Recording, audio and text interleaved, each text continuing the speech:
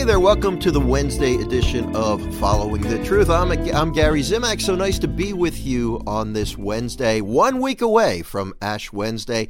And as I mentioned a couple of days ago, we are going to shift sometime next week into a Give Up Worry for Lent theme. And, you know, I'll be balancing that with the daily Mass readings too, try to figure out when there's a connection that I need to make. It's definitely going to be different than the material in the book. I might refer to the material, but you're going to get more by listening to this podcast. So I really hope you'll be able to walk through Lent with me.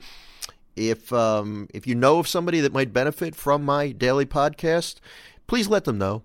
Please let them know, and we got room for many more people around the table here, so just let them know. All right, today, healing takes time, and I think this is a good message for us to consider a week before Lent, whether it's physical healing, spiritual healing, mental healing, whatever it may be.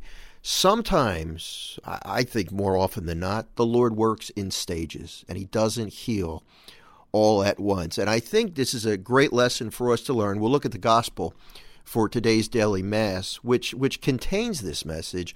I think it's a great message for us to learn so that we don't become frustrated when in this age of instant gratification and, you know, the fast food mentality and instantaneous internet access, that when the Lord doesn't respond fast enough to our prayers, that we just don't give up and say, well, He said no or He's not listening. No, He takes His time. Sometimes it is a gradual process. Let's look at this gospel. It's from Mark chapter 8, verses 22 through 26. When Jesus and His disciples arrived at Bethsaida, people brought to Him a blind man and begged Jesus to touch him. Jesus took the blind man by the hand and led him outside the village. Putting spittle on his eyes, He laid His hands on the man and asked, "Do you see anything?" Looking up, the man replied, "I see people looking like trees and walking." Not what you would expect, right? You'd expect the instantaneous, miraculous healing. The man says, "Yes, of course, I can see." That's not what he said. "I see people looking like trees and walking." Then Jesus laid hands on the man's eyes a second time, and he saw clearly. His sight was restored, and he could see everything distinctly. Then He sent him home and said, "Do not even go into the village." Let's get to the main point of this here. What happened the first time? Did Jesus forget to lay His hands on him properly? Did He forget that? Did He not say the right words? No. And this is a great message for all of us. This man is being healed gradually. And I find such comfort in this gospel story. It can be a little troubling, too, because it looks like Jesus messed up somehow. But Jesus doesn't mess up. With this gospel, Jesus reminds us that healing you're praying for, that Lenten resolution you made to give up this bad behavior or that sin, when you fail a few times during Lent, it's okay.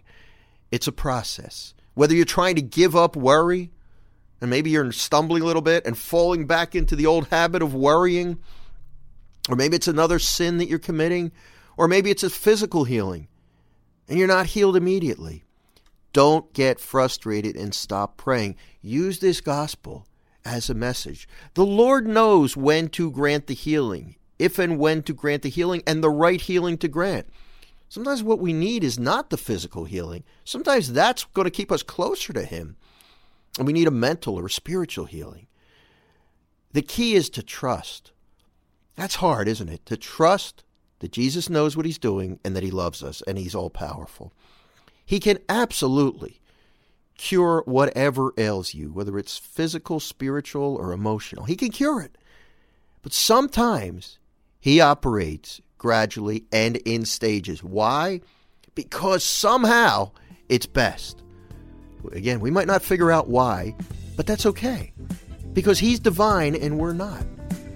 So today I'm going to encourage you to be open. We talked about hardness of hearts yesterday, to be open to not just the fact that He can heal you, but His timing as well.